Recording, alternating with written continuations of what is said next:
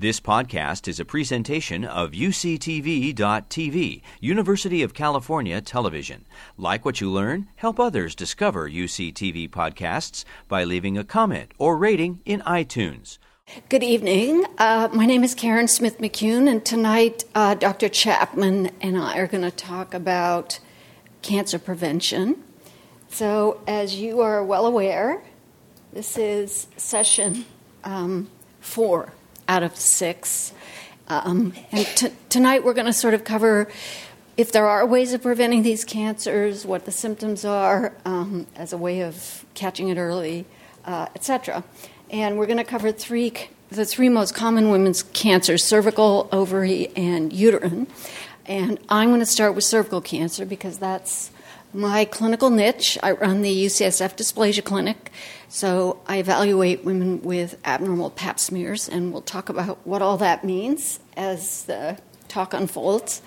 I just wanted to review the anatomy that we're going to be talking about. I'm sure you've seen schematics like this already in the course. This is a sort of cartoon picture of the uterus. This is where the fetus would implant and grow. The tip of the uterus projects down into the vagina. So these gray lines are meant to represent the walls of the vagina. And the cervix, which is the end of the uterus, projects into the vagina and is actually visible. So we call this part of the cervix the ectocervix. The part that connects to the uterus is called the endocervix. And the cervix has a very unique and interesting biology because the cell type that lines the vagina and the cell type that lines the uterus are quite different. And the cervix is one of the very few places in the body where these two cell types meet. And this is drawn schematically over here. So we've taken this little triangular area and enlarged it, and to show you that the vagina and the outside of the cervix are covered with squamous epithelium, stratified squamous epithelium. The inside of the cervix is lined with columnar epithelium. And where those two meet is called the transformation zone. And that's where most cervical cancers are going to develop because that's where human papillomavirus likes to infect. We'll talk a lot more about HPV or human papillomavirus as the talk progresses. So the unique thing about the cervix in terms of prevention and screening is that we can see it. So the women in the room are very familiar with this process where we have a speculum placed and the provider can find the cervix, visualize it, and then using methods we'll talk about, test it to see if there's any signs of changes that could lead to cancer. So that makes it a very unique organ in the body and explains the reason why cervical cancer screening has been so successful. So let's talk about what are the risk factors for having cervical cancer. The number 1, 2, 3, 4, 5, and 6 item is HPV infection. And again, we'll talk a lot about HPV or human papillomavirus in just a minute. Smoking is a cofactor as well. Smokers are more likely to have cervical cancer. Early age at first birth, early age at first intercourse are also predictors or risk factors. Those are probably surrogates for the fact that you've had sex at a younger age and you're more likely to have been exposed to HPV for a longer period of time. High parity. Parity means the number of babies you've had. So women who have had 4 or more babies are significantly more likely to develop cervical cancer. We don't really understand why that is, but it's an independent predictor in a lot of studies. Low socioeconomic status is an independent predictor of getting cervical cancer. Genetic factors is a question mark next to them, and you'll hear from Dr. Chapman when she talks about ovarian. Actually, I think you've had this talk about genetic factors. For cervical cancer, there aren't really well-identified genetic factors, but there's no question that there are families where people every generation have had cervical cancer. The reason it's probably been difficult to unmask a genetic predictor is that the HPV infection overwhelms the risk factor. HPV is It's found in every cervical cancer. So if there are genetic factors, it has to be strong enough to emerge independently of the HPV factors. So we haven't found these factors yet, but we all think they are there. And then there's questions about other sexually transmitted infections, maybe chlamydia. These come and go as potential predictors, but in general, we all believe that the main predictor, sexual infection-wise, is HPV. Now, interestingly, there are some factors that are protective. If you've had a cesarean section, the likelihood of getting cervical cancer is about half what it is if you've never had a C-section. Circumcision of the male partner is a protective factor against getting cervical cancer.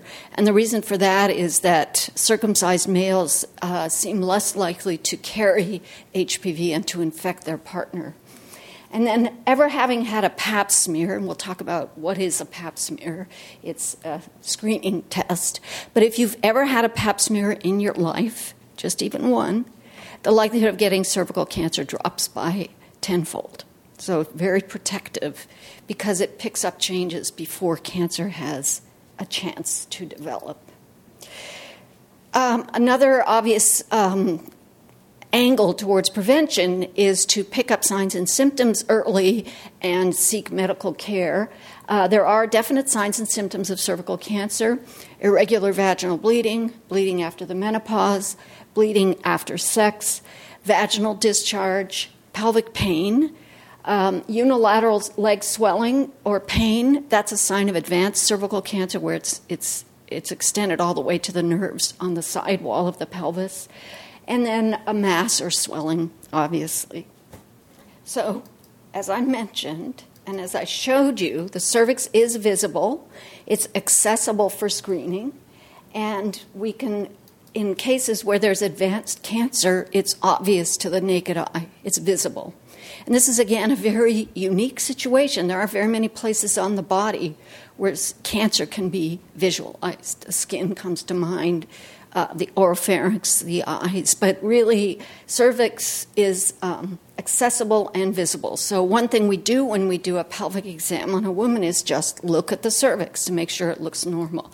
It's unusual to see this type of presentation of cervical cancer in our country, and I'll get to reasons for that shortly, but it's actually very common in low-resource settings that women present when they have cancer at this stage. So I've talked a lot about HPV or human papillomavirus. This is where I'm going to kind of summarize the life cycle of HPV.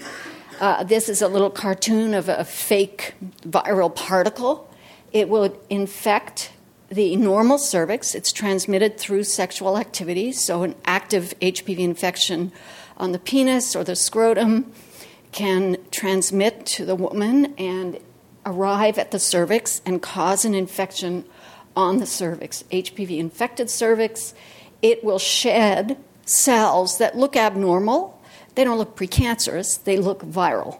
And these can be detected very easily on the Pap test.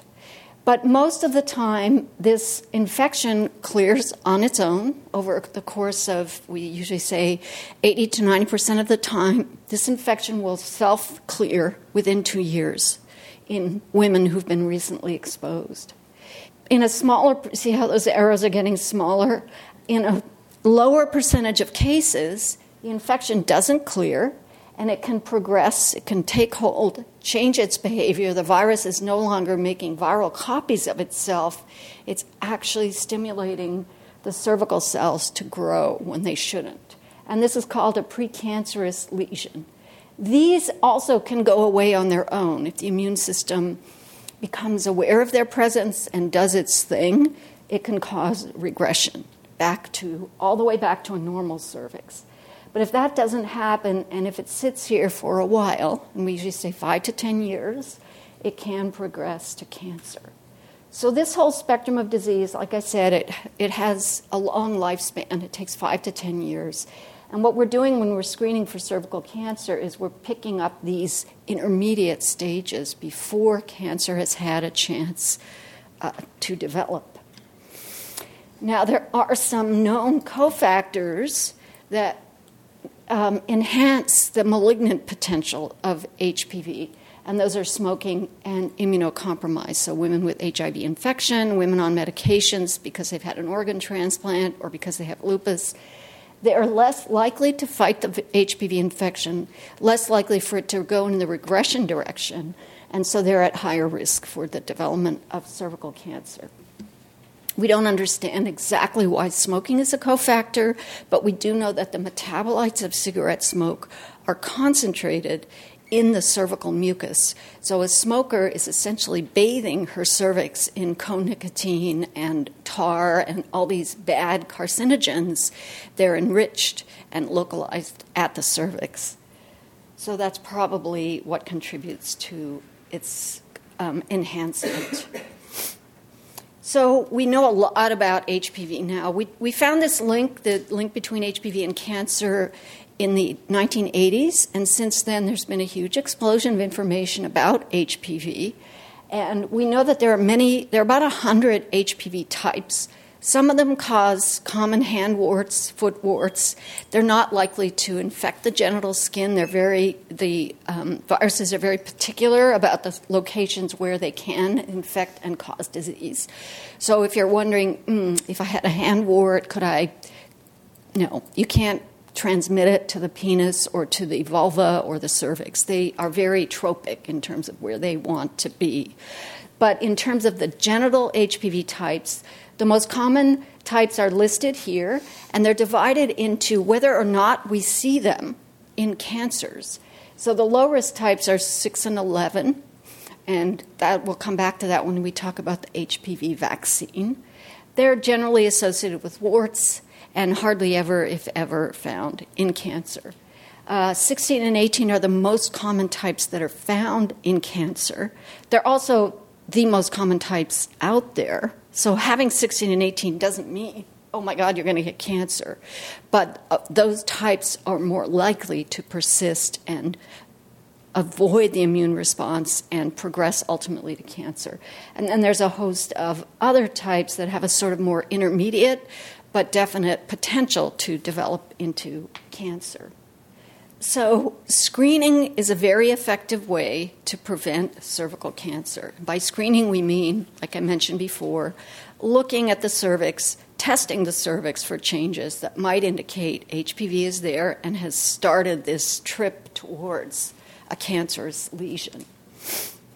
And the reason we know that for there are a number of reasons, but this global map is a good demonstration of the significance of having screening in a population.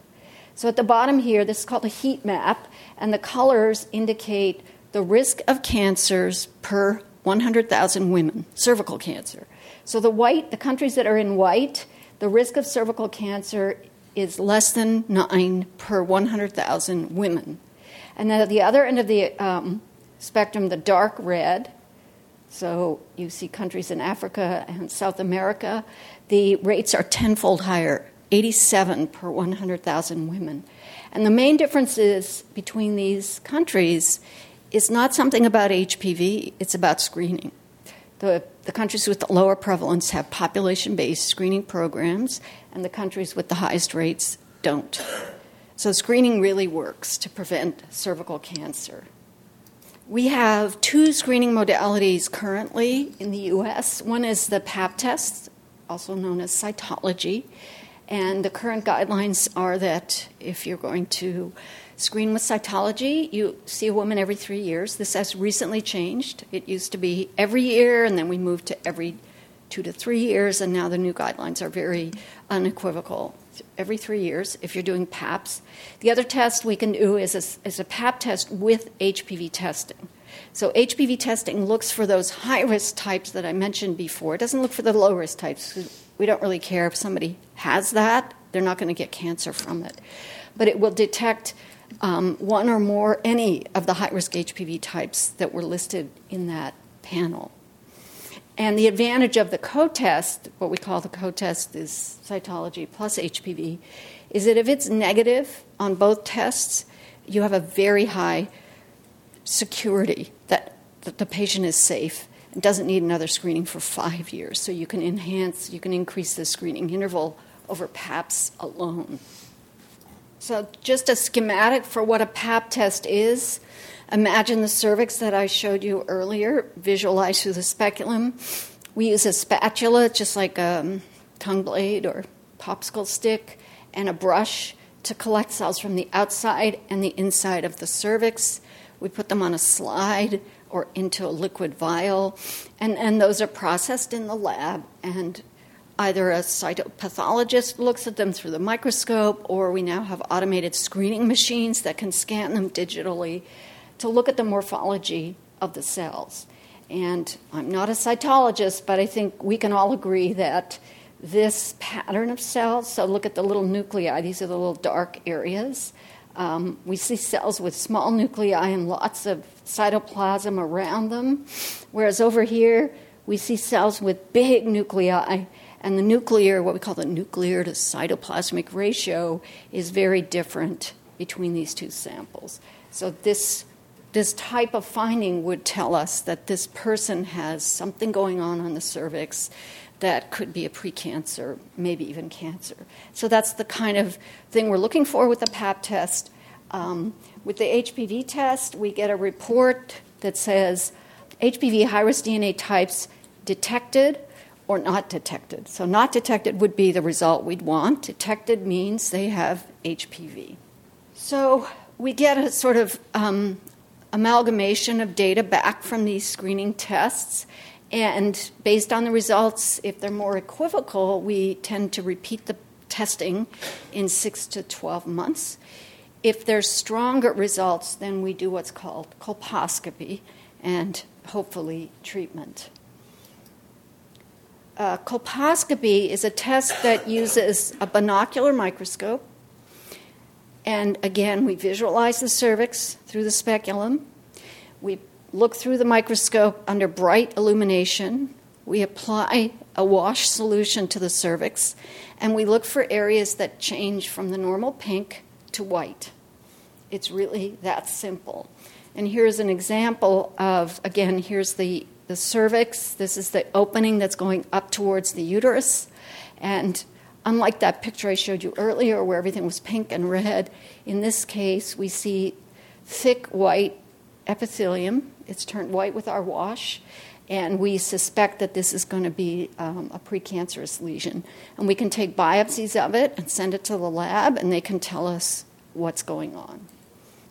So once we get that information, if there is precancer there, we treat so that we prevent. It's kind of like having a funky mole on your skin.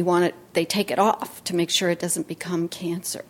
Or if it's an early melanoma, they take it off so it doesn't have a chance to spread. So that's the same principle.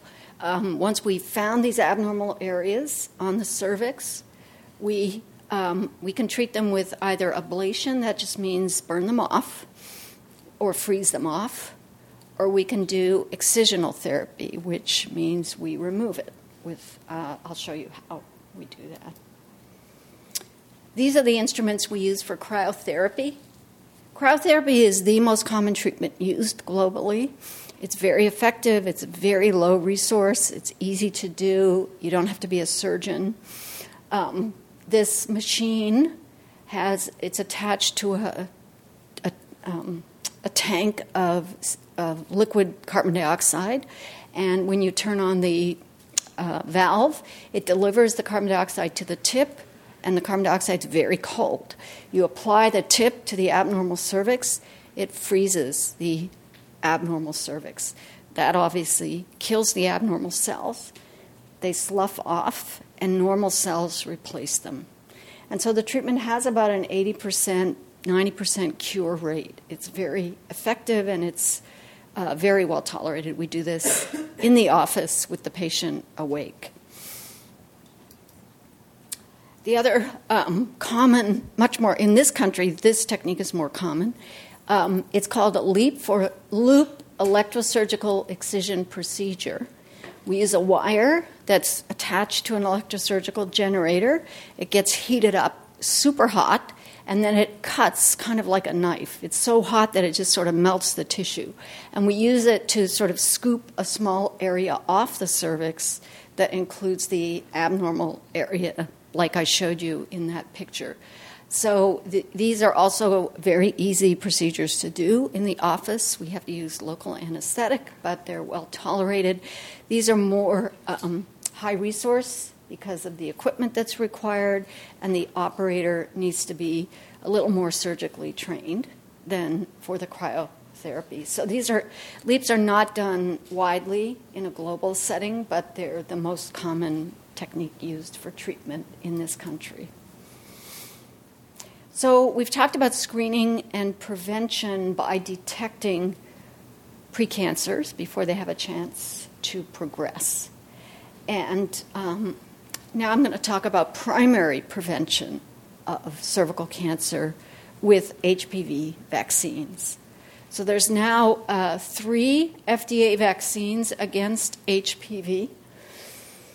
One of them detects it inoculates women against the 2 most common HPV types. Another that are associated with cancer, The next one inoculates against those 2, plus the 2 that cause genital warts. So the quadrivalent vaccine, which is called Gardasil, which is the one that was mainly used in this country until the more recent one came along, protects against the 2 most common types associated with cervical cancer, but also against genital warts. And since most genital warts are 6 or 11, we expect to see a huge decline in the burden of that disease. And then more recently, pretty recently, the FDA approved even more expanded valency vaccine that targets 9 types, the 4 that are in the quadrivalent vaccine, plus the next most common intermediate risk types, the types that may cause cancer. Yes? The question is, are they still recommended only for girls or for boys now? Girls and boys. I'll get to that in a second. The original trials were done in girls, and that was the reason they were rolled out as a vaccine for girls. But there were trials done in boys as well. So here it is. The CDC, Centers for Disease Control, is the government body that makes recommendations about vaccines. And they recommend now routine HPV vaccination should be initiated at age 11 or 12 in boys and girls. And that age is picked because the vast majority of children in this country have not initiated sexual activity, and it needs to be given before you've been exposed to be effective. If you've already been exposed, it doesn't do any good, and it doesn't help clear. We were kind of hoping that even if you'd been exposed and had an infection, the vaccine might help clear it, but that doesn't happen. Yes? Is this one of the required vaccines for children, or is it just optional? There are no mandates that I know of in the country where you can't come to school if you haven't had this vaccine, so it's still optional. Yes? Can you be too old to receive the vaccine? You guys are great. You're like setting me up here. Next slide. Vaccination is also recommended for females aged 13 to 26. This is called the catch-up population. The trials were done in that age group. And so the CDC has recommended that women who have not been vaccinated because they were too old, but they're still under the age of 26, can still get the vaccine. For males, the window is a little tighter, 13 to 21, who've not been vaccinated previously, or who didn't complete the 3-dose series. There also is a language around the fact that males between the ages of 22 to 26 may be vaccinated. Now, to get to your question, older than 26, they did do a trial up to the age of 45, looking at women between the ages of 26 and 45. They were trying to get FDA labeling for expanded use, and the efficacy was not good enough. The FDA did not approve it for women above the age of 26. And CDC has no guidance about giving it to women over that age. The vaccines are associated with, as you might expect, it's a pretty high dose of antigen that is being delivered, so it is associated with local reactions, including pain, erythema, and swelling, some association with systemic side effects as well, fatigue, headache, and myalgia. That's at the time of the injection, just like you can experience from flu or some of the other vaccines. But no obvious safety issues were identified in the phase 3 trials, and they have a long-term phase 4 post-marketing database that they check every year, and there hasn't been any signal that's emerged from there. What we want to know is what's going to be the impact of this. If you model it, something like 2/3 of cancers are associated with 16 and 18. So if it works perfectly, it should reduce the cancer burden by 2/3.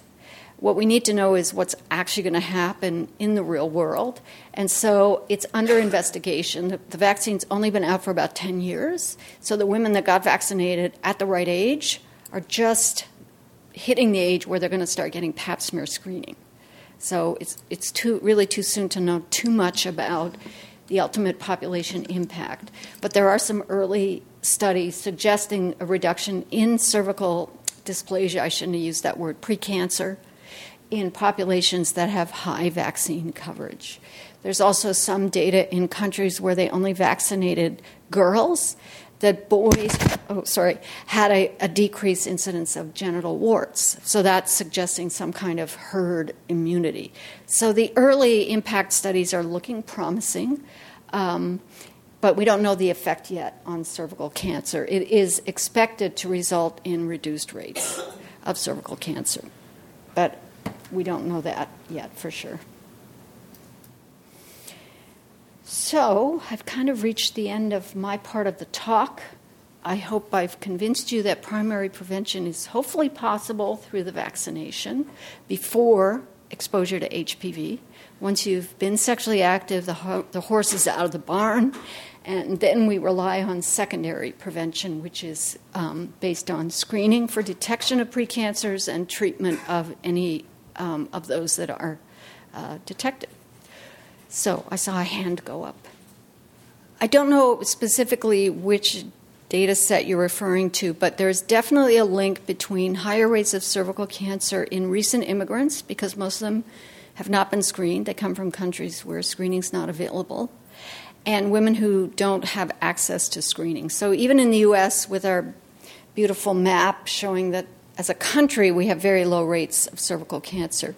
There's definite geographic variation, and some of that has to do with socioeconomic status and access to care. Planned Parenthood is great because it offers cheap pap smears, and it's been really pivotal in terms of providing access to screening to low-resource populations. I know there is a cancer campaign. I'm going to let Joss talk more about that. In San Francisco, there's recently been a launch of an effort to tackle our own backyard in terms of these kinds of inequities. The question is a good one. Even after the vaccine, is it still a possibility to get cervical cancer? And the answer is yes, because it only targets 2 out of the 14 types that are associated with cervical cancer. They're the worst ones. They're the ones that cause most cancer. But you're still not protected against some of the other types. So definitely women who've been vaccinated are still coming in with abnormal PAPs and are still needing treatments to prevent the development of cancer, probably from those other HPV types that aren't included in the vaccine. I'll repeat the question. So in the diagram, the arrows were going both ways. So the question, is it possible for it to go one way and regress and then go back again down that pathway with the same HPV type was your question. That's more rare. It does happen. Most people, once they regress or get rid of the infection, are protected. It's like their own vaccination. It's like a natural vaccination. But there are people where we do find that the same type does come back. We thought they cleared it, but it comes back. We would only know that in the setting of a study. In those studies, what they find way more often is that the pathway starts up again, but it's a new infection, a different type. So that's much more common because they haven't been inoculated against the other types. So both are possible. Yes. So the question is HPV only caused by HPV? Is cervical cancer only caused by HPV? And is HPV only transmitted sexually? Yeah, we do think that HPV is necessary for the development of cervical cancer. So if you look at cervical cancers with a molecular probe, 99.9% of them will have HPV DNA in them. And yes, HPV is acquired sexually. There's really no other answer to that question. You could have got it, if you're really unlucky, from your first sexual exposure, and then 20 years later it manifests. So it can lie dormant and not detectable? It can lie dormant. We don't understand the biology of that part of HPV very well, but we definitely know that women, like to your question, Allison, women can have the HPV. We think it's gone, and then 10 years later, it's back, and it's the same type. We'd only know that, again, in the context of studies, because we don't do that kind of molecular drilling in clinical practice. But it does definitely appear that in some women, it lies dormant, and that reflects a failure of their immune system to clear it. And persistence of HPV is a risk factor for getting cervical cancer. You can test negative, yeah. So can it be dormant and undetectable? Yes, you can have normal PAPs and negative HPV testing when it's dormant. It has so little of itself present that we don't even pick it up on the HPV DNA test. Those are not very common scenarios, just so you know. That's why the screening works so well. Most of the time, we find it, we treat it, and it doesn't come back. So it's the exception. But, in a well-screened woman, getting cervical cancer is the exception. Most women who've had 3 normal PAPs in their life are so unlikely to ever get cervical cancer. So the question is, for women who are coming through now who've been vaccinated, are they still going to get the PAPs every 3 years, or will that change? And that's a great question. It's an area of very active research. Until we know more about the population impact, the modeling suggests just keep the screening the same. But ultimately, maybe in 25, 30 years, we're hoping that the overall prevalence of HPV will be low enough in the population that we could screen less often, screen different tests. There's no doubt that the model will change, but for now, they're recommending just ignore the fact that you've had a vaccine, you still need to get PAPs. Because what we don't want to have happen is that people stop getting screened because they have a false sense of security. To get to your question, they can still get cervical cancer even though they've had the vaccine. It's definitely a huge success of translational medicine. I'm a little agnostic about HPV testing for screening, full disclosure, because it's so common. And so I deal with a lot of the downstream damage from women who are like, I have HPV, I don't know where I got, and they're fine. They don't have precancer. They're not going to get cervical cancer. But because we can test for it, we find it a lot, and it's a very common virus. And then I was thinking about the vaccine. Well, the vaccine, Stunning that is. yes, we hope. Let's also be very clear about the fact that we still don't know whether it reduces cancer. We think it should. Why wouldn't it? Well, if the other types that are still out there change their behavior, like they grow in and take over, or because someone's been vaccinated, they behave differently, the immune system is different, it's possible. So I'm always very careful to frame it as it should reduce the incidence of cervical cancer. And let's be clear, we think it will, but we don't have the data yet. There is a natural cohort. There's a natural history cohort in the Nordic countries. They named their study Guarding Against Guessing. And they randomized towns and cities in, I think it's Denmark, to getting just the Hep B vaccine or Hep B with HPV. And they're following these girls for the next couple of decades. The first results should be starting to come in.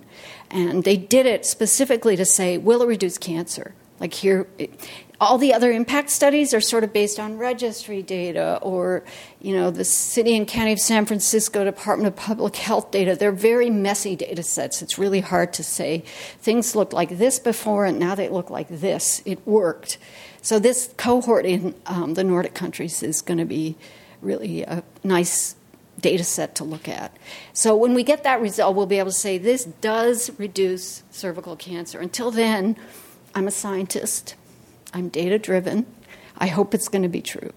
But that's why I'm sort of like, it's good, get vaccinated. We'll see what happens. Yes? Are there any screenings or testings you recommend for male partners? The question is, are there any screening or testing for male partners? I wish there were. There isn't. There's no FDA-approved test for HPV in the male partner. We don't have an equivalent thing of the pap smear of the external genitalia.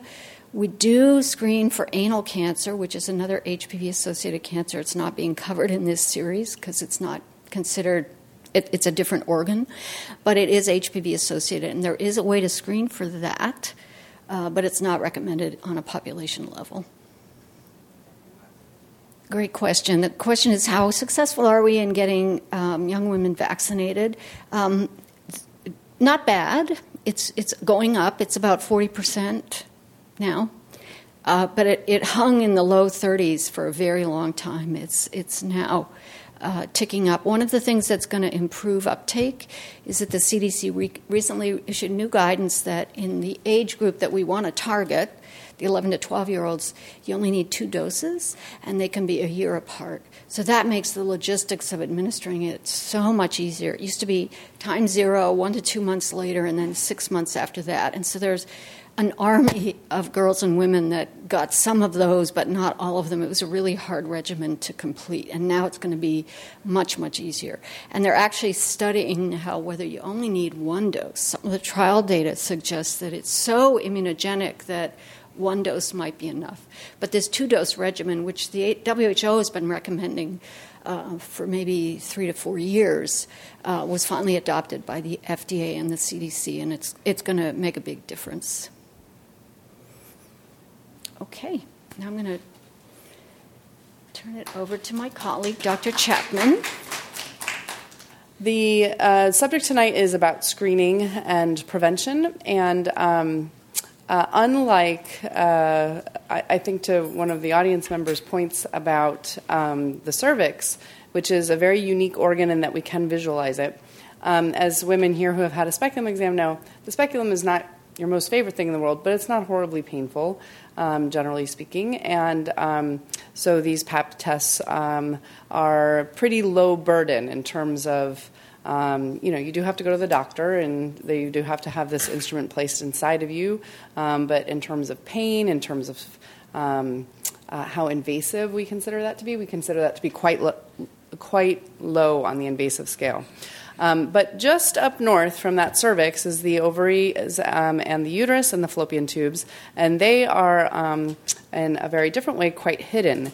And as we were talking about in our anatomy lecture, or the anatomy portion of the lecture, in the first lecture for those of you guys who are here, I kind of wish I had a picture of it, but I don't.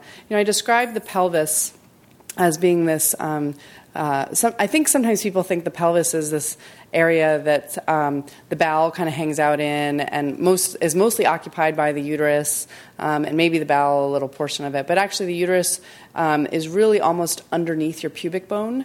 It's very deep in the pelvis, and the majority of your pelvis is occupied by some small bowel and your colon. And those ovaries have a lot of space in there to grow and cause masses before people have symptoms. So that's one of the challenges with ovarian cancer, is that it can be quite far along in the disease process before anybody develops symptoms. The second problem with screening for ovarian cancer is that it's not very common. It's not in the category of rare diseases, but only about 1 in 70 women will get it in their lifetime. So you're much more likely to get lung cancer, breast cancer, colon cancer. What am I missing? I think those are the top 3. So screening for diseases that are very common is much easier because you're looking at a population and you expect that a certain percentage of them every year is going to get this disease. When we look in the United States, we see about 14,000 ovarian cancer diagnoses per year out of a population as large as the United States. That's kind of like looking for a needle in a haystack every year, right? So I'm going to talk about these two cancers, and the ovarian and uterine cancers. And actually, screening is not recommended for either of them, but there are definitely strategies for prevention and ways to think about how we might actually develop screening tests. Because even when you are looking for a needle in a haystack, what that really means is you have to have a very, very good test. If you have a very good test that's hardly ever wrong, you can find that needle in the haystack. If your test is wrong a lot of the time, and every time you try to find the needle, you grab a handful of hay, that means to all of those other people who are caught up in that test, they're going to have something done to them that they didn't otherwise need to have happen. And so all of the ovarian cancer screening trials have basically so far proven that to be the case. At the end of this section, I'll take some questions, and maybe we can help you really drive home the point of why screening for ovarian cancer is so challenging. But let's first talk about the risk factors. So the obvious one and probably the strongest one is the increasing age. The older you get, the more likely you are to get this kind of cancer. This is a disease, cancer in general is a disease of aging. And that's because as our cells replicate over the course of our lifetimes, they can develop mutations. We talked about that being one of the criteria that's needed for cancers to develop. And so the older we get, the more mutations we collect, and some of those may eventually lead to a cancer. Family history of ovary, fallopian tube, and primary peritoneal cancer, or premenopausal breast cancer. Those are all risk factors. And this is sort of textbooks kind of stuff, and that is probably very related to the fact that there's a genetic component to ovarian cancer. About 20% of ovarian cancers we have discovered have a genetic underpinning. What that means is that when a person was born, they had an error in their DNA that they acquired either from their mom or from their dad, the way we talked about BRCA mutations a couple weeks ago. And some people can live their whole lives with that mutation and never develop a cancer. But about 20% to 40% of women who have a BRCA mutation will develop an ovarian cancer over the course of their lifetime. And when before we knew about genes that could be transmitted from parent to child, we just knew that we would look at patients' family histories and we would see, oh, dad had a cancer, uncle had a cancer, aunt had a cancer, and then, oh gosh, 3 of the siblings have a cancer. And these family trees were very revealing about the likelihood that their offspring were going to develop cancer was much higher than a family who did not have that sort of family tree. Infertility or never becoming pregnant is a risk factor for ovarian cancer. And there's this theory with ovarian cancer that and it plays into one of the things that the next point item here is that oral contraceptive pill use is protective. So why might those two things be linked? Well, oral contraceptive pills cause the ovaries essentially to be quiescent. They're not ovulating. Whereas if you're infertile or have never been pregnant, that means that your ovaries are constantly ovulating every month. You've never even had a break. Women who are pregnant have at least a 9-month break, sometimes much longer if breastfeeding is successful. So there's a period of time when the woman who is pregnant is no longer ovulating. And if you're on oral contraceptive pills, obviously the same thing is true. You're not ovulating while you're on those oral contraceptive pills to help prevent pregnancy in the first place. And so that the combination of those two things seems to go together with this theory that if the ovaries are not busy, if they're quiet and not ovulating, that is protective against ovarian cancer. the question is about fertility treatment with stimulating or ovarian stimulation drugs. They've looked at that, and aside from the infertility component, it does not appear to give extra risk beyond just the infertility risk factor itself. Okay, so one of the studies, some of the studies that are in this body of literature and looking at ovarian cancer and trying to figure out how to detect ovarian cancer earlier, there's an interesting study that was done where if you ask every woman who comes in who with a new diagnosis of ovarian cancer, tell me what your symptoms have been in the last 6 months. Not today, not this week, not that you're bloated and that you've got this large cancer in your belly, but think back to 6 months ago. What was going on with your symptoms? And the most common thing that people actually report, if you ask them this, is that, I talked to my doctor and 6 months ago and I was having some trouble with urination, or I was having some burning, or I thought maybe I had a urinary tract infection, but I was tested for that and it was negative. I took some antibiotics, it didn't really get better. I thought I might have another infection. This kind of urinary tract irritation, that is actually urgency and frequency there. The sensation of having to go even if you don't, or having to go frequently and going in kind of small quantities, that seems to be actually an early sign of ovarian cancer. This is one of the things I counsel my patients about when I'm thinking about recurrence is you have any urinary symptoms that don't seem right to you, not the normal run-of-the-mill urinary tract infection, let's get you in for an evaluation. Other things that people will report a little less frequently than urinary symptoms will be some sort of vague abdominal symptoms, like I started feeling kind of full, and I was eating less, but I was actually still, my weight wasn't changing, or I was just kind of feeling bloated after meals. And then pain is usually actually a sign that the cancer is more advanced, actually. There's a campaign out here. Actually, there's this February is Ovarian Cancer Awareness Month, and I can't remember where. Actually, I should have started with a disclaimer. Dr. Chen, who is scheduled to be here tonight, is stuck on the East Coast, so she prepared these slides, and I'm helping to deliver them. So I apologize if I'm not quite familiar 100% with where every single image came from. But this one I've seen before, and it's basically just the primary thing that we tell people in terms of ovarian cancer, especially families for which ovarian cancer is at a higher risk, is to be aware of these symptoms.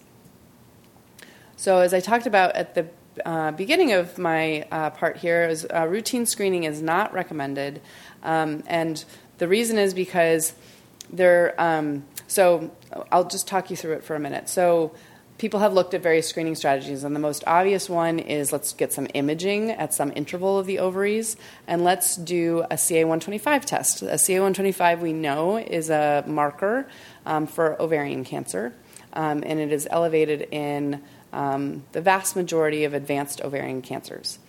However, it's only elevated in about 25 to 50% of stage 1 cancers. So that seems like a pretty crappy test. You might as well flip a coin, right?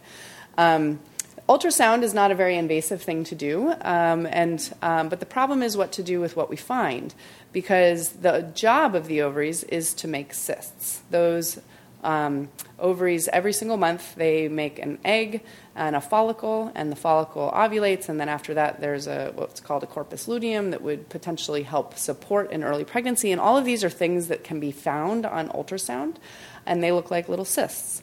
And so any cysts that look abnormal, what that would mean for a reproductive age woman is the only way to prove that it's not cancer would be to go in and take the ovary out. Well, that seems like a pretty invasive thing to do for a young woman who doesn't have a history of ovarian cancer, because we're screening her for ovarian cancer. So what the studies that have looked at this ended up finding is that you operate on a lot of people and find a lot of benign things on the ovary to find that very rare instance where we find an early cancer. And so we do a lot more harm than good for potentially helping the one person. Yes, ma'am. What about postmenopausal women? Yeah, so the question is, what about postmenopausal women? And they've also looked at limiting the populations to just postmenopausal women, because, again, only 14,000, remember the numbers, 14,000 women get diagnosed with ovarian cancer each year. That's approximate. It might be closer to, I think, it's 14,000 die. You're right. Thank you. I knew somebody in the audience was going to help me with those numbers. Thank you. So at any rate, 22,000 per year are diagnosed. So that's a pretty small amount of numbers, even if you eliminate half the population, which is male, and eliminate half anyone who's younger than 50. It's still enormous number of people to be looking for cysts on ovaries. So the question is if there's a history. For BRCA patients, the people who have a known genetic risk, the guidelines are totally different. What we're talking about here is the general population. For the BRCA folks, and I can't remember if we talked about this 2 weeks ago when I was talking about hereditary cancer, but for the BRCA population, so somebody knows that they were born with a mutation that predisposes them to a cancer, it's recommended that they have their ovaries and fallopian tubes taken out. So that's a very invasive thing to do. That's surgical menopause. We actually recommend that somewhere around the age of 40. That has been proven in studies to decrease people's risk of ovarian cancer by like 90%, essentially. But yeah, that's not something that we are doing for the general population, is just taking out people's ovaries and fallopian tubes. You have to have a higher risk for that to be effective. And then the other thing I think is just maybe of interest to you is thinking about the biology of ovarian cancer in the first place. Remember I showed you a picture of the ovary, and that the cancer that's the most common cancer that forms is from the epithelium, the surface epithelium of the ovary, which is a very thin layer of cells that lay on the top of the ovary. That ovary, those cells have access to the peritoneal cavity. So ovarian cancers are actually probably pretty small in the maybe 1 to 2 centimeter category before already cells are sloughing off and spreading into the upper abdomen and attaching onto the omentum and attaching onto the peritoneal surfaces. And already we're even talking about an early stage 3 cancer at that time. So what we really need to focus on in ovarian cancer is prevention. And I think screening is going to be a challenge ongoing because of the biology of the disease, at least with the current testing that we have now, which is limited. But there are some things on the horizon. So right now for ovarian cancer prevention, which is I think where we have focused our efforts right now, these are the tools in our toolkit. Oral contraceptive pills decrease the risk of ovarian cancer by up to 50%. I have to do a lot of re-education with my patients about oral contraceptive pills. I feel like back in the 80s or something, there were terrible formulations of pills, and people come in with all sorts of thoughts that they cause cancer or that they're bad for you, or that they cause breast cancer. It's not thought that they cause breast cancer. They actually have been associated with a small increased risk of cervical cancer, which is another one that I have to address. HPV is the problem with cervical cancer. So oral contraceptive pills, far and away, are our best tool in our toolbox, and the benefits are very long-lasting, and the ideal amount of time to be on oral contraceptive pills is somewhere around 5 to 6 years. So that's the benefit beyond that is not seen, and that may just simply be because we don't have enough folks to study. Yes, a question. It's a good question. Is there a reason that it's only oral contraceptive pills and not other kinds of birth control? So it all depends on how the birth control works, because the goal here is actually to decrease ovulation, and not all birth controls actually have that effect. For example, there's something called a copper intrauterine device, IUD. That is a piece of a small device that goes inside of the uterus, and it irritates the lining of the uterus enough such that an egg and a sperm cannot effectively meet. But there is an egg, and you do ovulate when you are on when you have the copper intrauterine device. So that's not in the category of things that are thought to decrease your risk for ovarian cancer. So there are many, many types of methods out there, and I think we can refer to them as birth control in general, but what we're really after is decreasing ovulation. And so oral contraceptive pills tend to be the most effective at that. Yes, ma'am? Correct. There is no reason to take them after menopause. Because the ovaries at that point, the question was there would be no reason to take oral contraceptive pills after menopause, and that is correct. After menopause, the ovaries are no longer ovulating, so there wouldn't be any benefit. Yes, ma'am. The question was, now that the women who are in their 70s, who were some of the first women to take birth control, that they're starting to see a decrease in ovarian cancer. And that's a theory. So there was just this year... the SEER data, or the registries that collect the national cancer data, have seen that ovarian cancer rates have fallen by a bit, and there are lots of speculation as to why that may be true. And one of them is oral contraceptive use. So I think that's hard to prove 100%, but it's what we call an epidemiologic association, which is certainly very, very strong.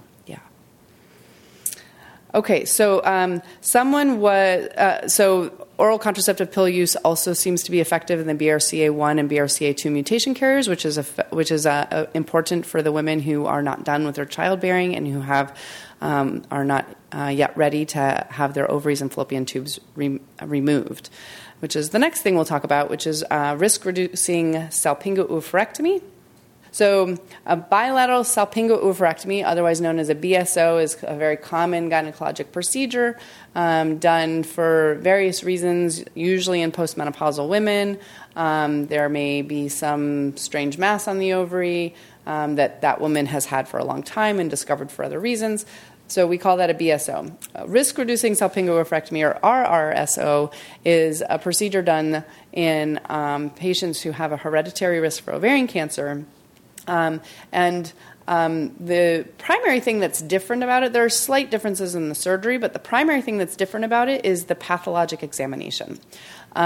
So this is the fallopian tube there laid out, and the pathologists have realized that there are some precancerous lesions that can be detected in the fallopian tube, or even small cancers that can be detected in the fallopian tube, that only if they prepare the tissue and examine it in a certain way can be detected. So they have changed their protocol. Actually, I believe I'm correct in saying here at UCSF, all fallopian tubes that are removed for any reason undergo this type of evaluation now.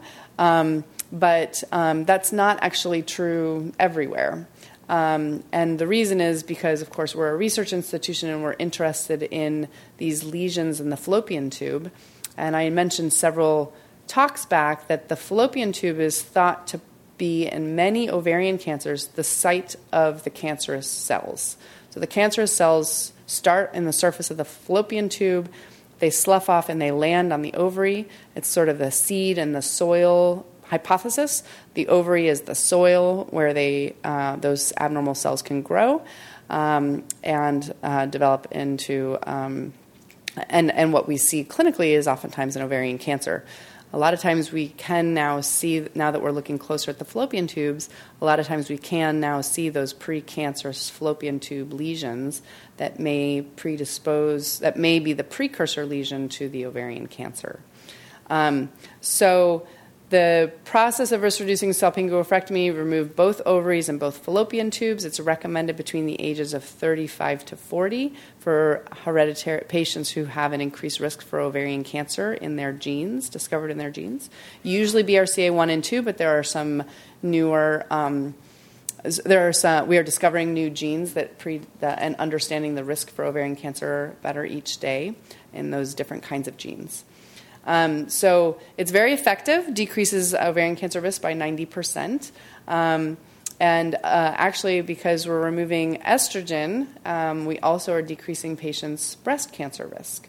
Why is it not perfect? Well, it does not eliminate this risk for peritoneal carcinoma. And I know when we were talking about anatomy, but I'll just refresh your memory, the peritoneum is this Again, surface lining, very thin layer of cells that lines the abdominal cavity. Almost every organ in the abdominal cavity is lined with this peritoneum. All the bowel is, the abdominal wall, the uterus, the ovaries. These are peritoneal organs, and they are kind of enveloped in this very thin layer. And that arises embryologically when we are developing from the same tissue as the ovaries and the fallopian tubes. So it appears to be tissue that is at risk for developing this rare kind of cancer, a peritoneal carcinoma. And of course, surgically, that's not resectable. Excuse me. It's not resectable. It's not. We can't resect the entire peritoneum. I suppose one could. It might be like 3 days of surgery or something like that. So we counsel folks who do have their ovaries and fallopian tubes removed that there is still this maybe 2% risk that they will still develop a peritoneal cancer. And of course, it's a very invasive thing to do to somebody. It's fantastic that it decreases cancer risk, but it induces surgical menopause, which is a pretty severe thing to do to somebody. And it definitely affects bone health. Our estrogen is what protects women's bones for a long period of their life. So there are what we call comorbidities associated with this type of surgery. And we do find that when we take folks back for their risk-reducing surgery, about 10% of the time, we either find a precancerous lesion or a very early cancer. This next slide is the study that was first published in the New England Journal of Medicine in 2002 that first demonstrated that removing ovaries and fallopian tubes was life-saving for this group of folks. And so they randomized people to actually have the surgery or not have the surgery. So 259 women had the risk-reducing salpingo-oophorectomy, and 292 controls underwent surveillance. And they found an incidence of 20% ovarian cancer in the surveillance group, and 0.8% of the women in the who had the risk-reducing salpingo-oophorectomy had a peritoneal cancer. That's the PPC, primary peritoneal cancer. So very effective at reducing cancer risk. Interesting, in this study, they only discovered a 2% occult ovarian cancer risk. This was actually prior to the protocol where they looked at the fimbria of the fallopian tube, the area at risk for these precancerous lesions. So we actually think that probably that number would be a bit higher if the study was done today. This is Dr. Chen's slide about, she actually has done a lot of research in this area together with one of the pathologists here at UCSF for exactly how to do this type of pathologic sectioning, the special way to look at the fallopian tube. And lots of academic centers now do this type of serial sectioning, it's called. And she's drawn some lines here. So the top slide here shows what the fallopian tube looks like when you've cut it open and sort of flayed it out. And so, sorry, not quite yet. The OV stands for ovary. It doesn't look very white on that screen to me, but it looks whiter here. At any rate, that's the tiny little ovary, and then there's a fallopian tube. This is the part that's attached to the uterus, and this is the fimbria. We call it the fimbria of the fallopian tube that kind of dangles down. In the body, it just dangles down on top of the ovary, and when an ovary ovulates, it kind of has this peristaltic motion that helps move the egg, down the fallopian tube into the uterus. So this is going from outside to in. And then this is sort of demonstrating the way that the pathologists get this sectioned. They use a special instrument called a microtome in order to cut tissue like this. And then this is all the tissue that they have to then examine and make slides from to look at everything microscopically. Any questions before I move on to uterine? So the question is about ectopic pregnancy. Ectopic pregnancy risk is definitely increased in cases where there is scar tissue for one reason or another. What that means is someone might have endometriosis. It's a disease that causes significant scarring and abnormalities in the fallopian tube. just maybe to take your question one step further, once we remove the fallopian tube here, there is no more risk for ectopic pregnancy. No more pregnant. Right, exactly. It used to be a long time ago a treatment before abortion was legal. Yes. This was unfortunately Yes, voluntary. It actually still happens in Catholic hospitals. I think there was a question in the back. Okay. So if I think I understand the question correctly, so peritoneal cancer in non-BRCA mutation carriers is the rarest of rare things. So when I said 1 in 70 women get ovarian cancer, and 22,000 women get ovarian cancer, and we call ovarian cancer, I should have clarified this potentially at the beginning. Ovarian cancer, we're actually trying to move to the terminology of high-grade serous pelvic carcinoma because fallopian tube, ovary, and peritoneal cancer are now under the umbrella of high-grade pelvic serous carcinoma. They are all treated essentially the same. But of those three, ovary, fallopian tube, peritoneal is far and away the most rare in the general population. So there's really no way to screen for something that is so rare. That would be classified as a rare disease. I see. So there are, when Julie Mack was here 2 weeks ago with me and talked about family histories and BRCA mutation carriers, there are women that she sees regularly in her clinic that have a high risk of ovarian cancer or high risk of cancer in the family, something that sure looks suspicious for a BRCA mutation in the family, but none is identified. So that means that there is probably another type of mutation in the family or combination of mutations that predisposes them to a risk for cancer. And so we frequently do try to estimate somebody's risk, how it changes from your general risk in the population. So if we've decided in the general population, because we've done really good studies, we can't screen for ovarian cancer, then we have to decide in your family, how much higher is your risk? And is it worth considering doing a procedure that's invasive like this? And a lot of times, yes. So it's always just a discussion with the family and the patient themselves as to the risk and the benefit. And surgery is surgery. It's dangerous. There's anesthesia involved. There can be complications from surgery. So it's nothing that you want to undertake lightly and act like it's no big deal. It can be a big deal. But it also can be life-saving. So those are the sort of benefits and risks that you're constantly weighing. Okay, well, in the last 10 minutes here, so I leave room for questions, we'll talk about uterine cancer. So the risk factors for uterine cancer. Uterine cancer is actually probably our biggest risk factor in this country, and I talked about this at one point with you guys, is body mass index. We'll talk about that a little bit more in a couple of slides. BMI, we hear about this because we know that this is an epidemic in our country. And why is body mass index, related to uterine cancer? Well, that happens because of the estrogen. So estrogen is made by the ovaries, but it is also made by other organs in our body, including our fat tissue. And so our fat tissue does produce estrogen that can stimulate the uterine lining. And the uterine lining then when it's stimulated constantly by a growth hormone, which is what estrogen is to the uterus, those cells become dysregulated. They can develop precancerous and then cancerous lesions. And so that's why the heavier one is, the more estrogen that they're producing from their fat cells that is causing stimulation, abnormal stimulation and growth of the uterine lining. So similarly, if you go through menopause later, that means that you're ovulating longer and the uterine lining is still active. Diabetes itself probably is more related to the combination of diabetes and obesity, but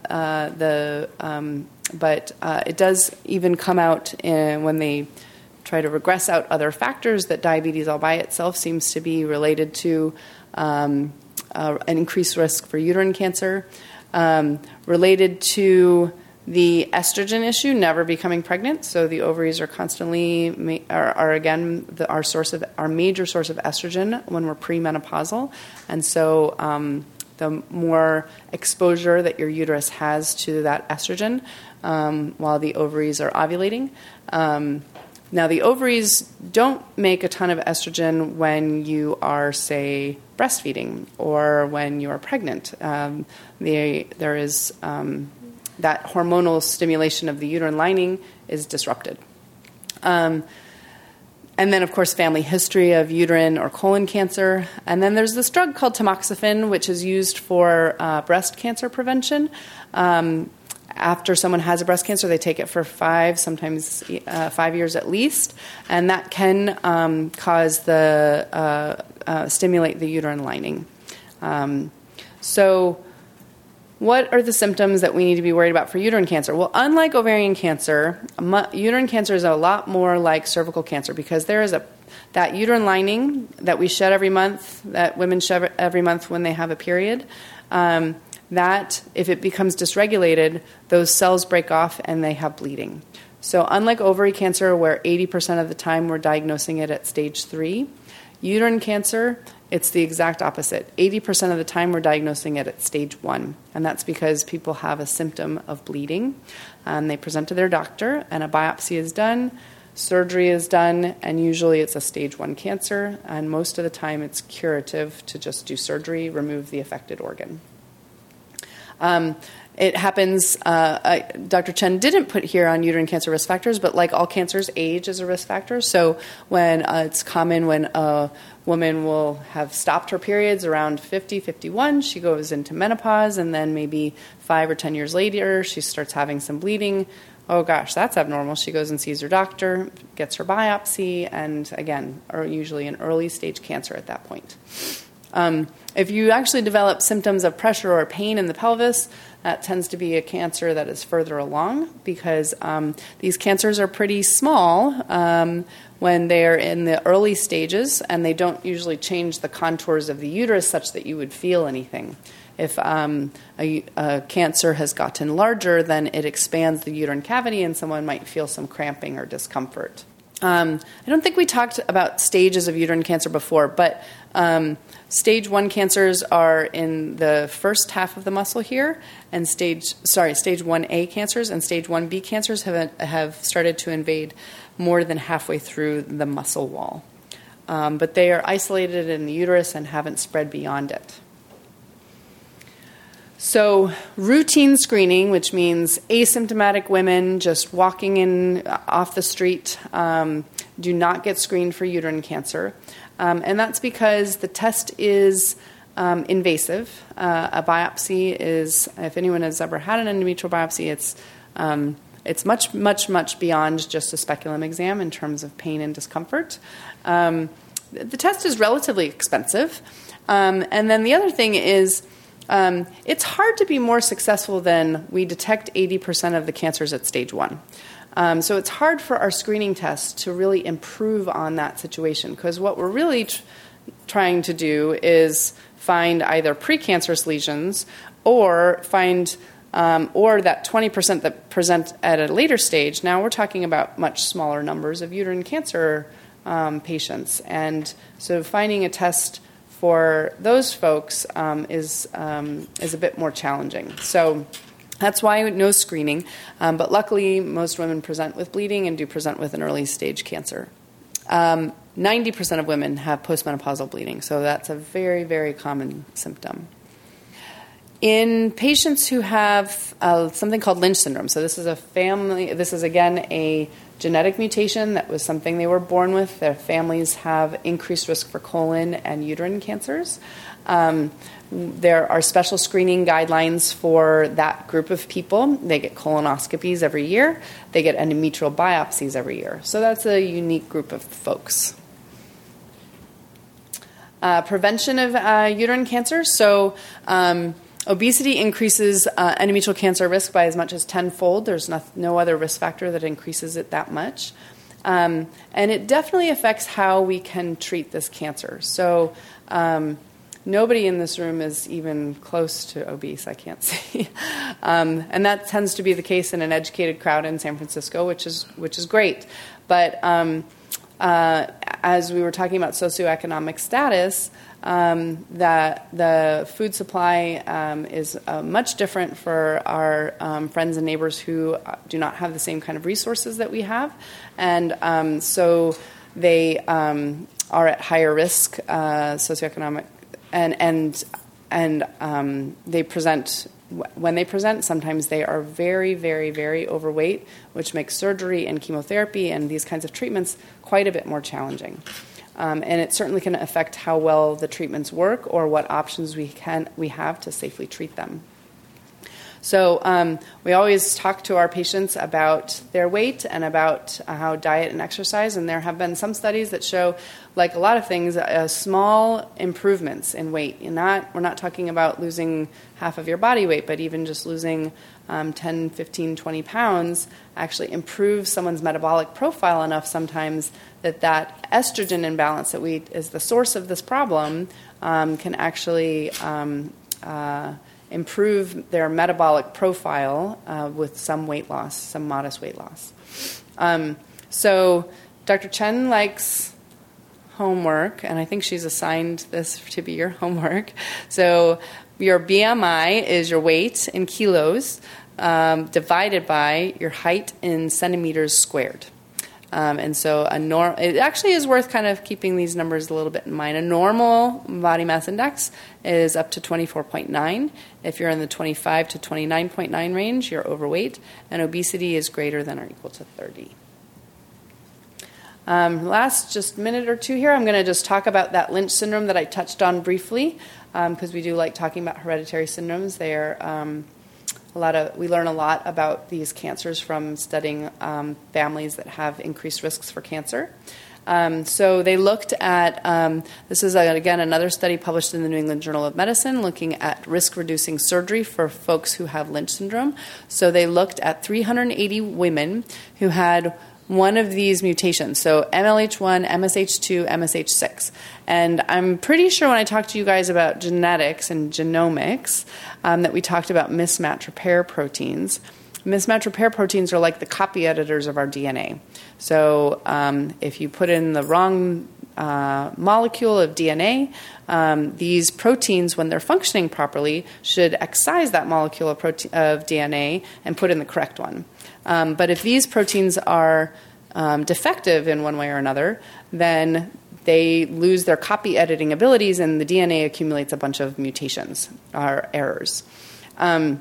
So they, at 41 years, these women, they looked retrospectively, so unlike our other study, patients weren't randomly assigned to one group or another, but they looked back and looked at patients who had prophylactic surgery, and the incidence of uterine cancer was 0% after prophylactic hysterectomy, and 33% in patients who kept their uteruses. So, and the other thing, we don't oftentimes think about this because uterine cancer is such a high risk, but there are actually folks who have Lynch syndrome also have about a 10% risk of ovarian cancer. So we do talk to them also about risk-reducing salpingo-oophorectomy. And so the incidence in this registry of ovarian cancer was 0% with 11 years of follow-up, and about 5.5% in the controls, and they followed them for 11 years. So that is the end of the talk about prevention and screening for our gynecologic cancers. And you can go to the NCBI. It's actually NHLBI who has the BMI calculator. And I'm pretty sure if you type into Google BMI calculator, it's the first one that comes up. So I'll take questions. Pap tests, 10 years after menopause. So we help me out here, Karen. We recommend stopping Pap tests after 65. Yeah. If you've always had a normal history. So if you've always had a normal history of Pap testing, then you're allowed to stop at 65. If the history is abnormal, it depends a little bit in what way it was abnormal. That gets maybe a little bit granular for the discussion here. But there are certain kinds of abnormal that are kind of low-risk abnormal, and then there are certain kinds of abnormal that are higher-risk abnormal. So that's something talk with your gynecologist about. Yes. Actually, that's a great question. So the question is how, since 90% of women have postmenopausal bleeding, how are we detecting uterine cancer in premenopausal women?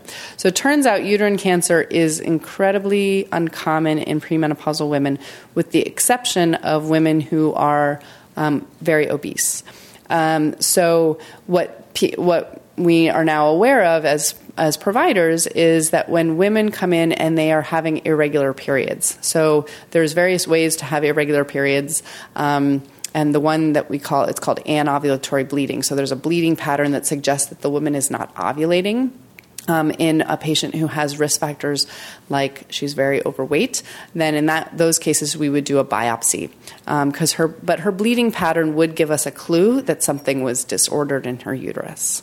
Sometimes we do the biopsy and it's completely negative, but that's sort of the clue. Yeah. So there's a lot of terminology out there about, and I'll go ahead and teach you guys. So we, as doctors who do these surgeries, call complete hysterectomy. We actually call it a total hysterectomy. Is removal of the uterus and cervix. And then the second part of the surgery, if we were going to do this, would be bilateral salpingo-oophorectomy, where we would remove ovaries and fallopian tubes. Salpingo is the fallopian tube part, oophorectomy is the ovary part. So the uterus really is, we a lot of times separate, because cervical cancer and uterine cancer are very different. We separate these organs, but they can really only be separated microscopically. When we look at that, when we do a total hysterectomy, and I look at the outside of the uterus, I can't be 100% sure where the cervix ends and where the uterus begins. But there is such a thing as a supracervical hysterectomy, which is done for various benign reasons, things unrelated to cancer. But in the case of cancer, we always do a total hysterectomy. Yeah. There are statistics. In fact, there's a lot of regional variation as well. So the question was, are there statistics that show that hysterectomy is going down or decreasing? And there are nationwide statistics. I can't say that I'm up to date on them, but the general consensus is something we talk about in our institution here, is that in California, they're very good at keeping the hysterectomy rates low, especially for women who don't, if you have cancer, you have to have a hysterectomy. There's kind of no way around that. But if you don't have cancer, then you want to think about the reason that you're doing an invasive procedure. And a lot of times there are other medications or other strategies that we call medical management that are equally as effective as surgery, or can be tried first before you use surgery as kind of the last ditch measure. But there is regional variation in this. So there are certain areas of the country where hysterectomy is still very common. Well, thank you very much for your attention tonight. It's our pleasure to be here with you again. Thanks. You've been listening to a podcast by University of California Television. For more information about this program or UCTV, visit us online at uctv.tv.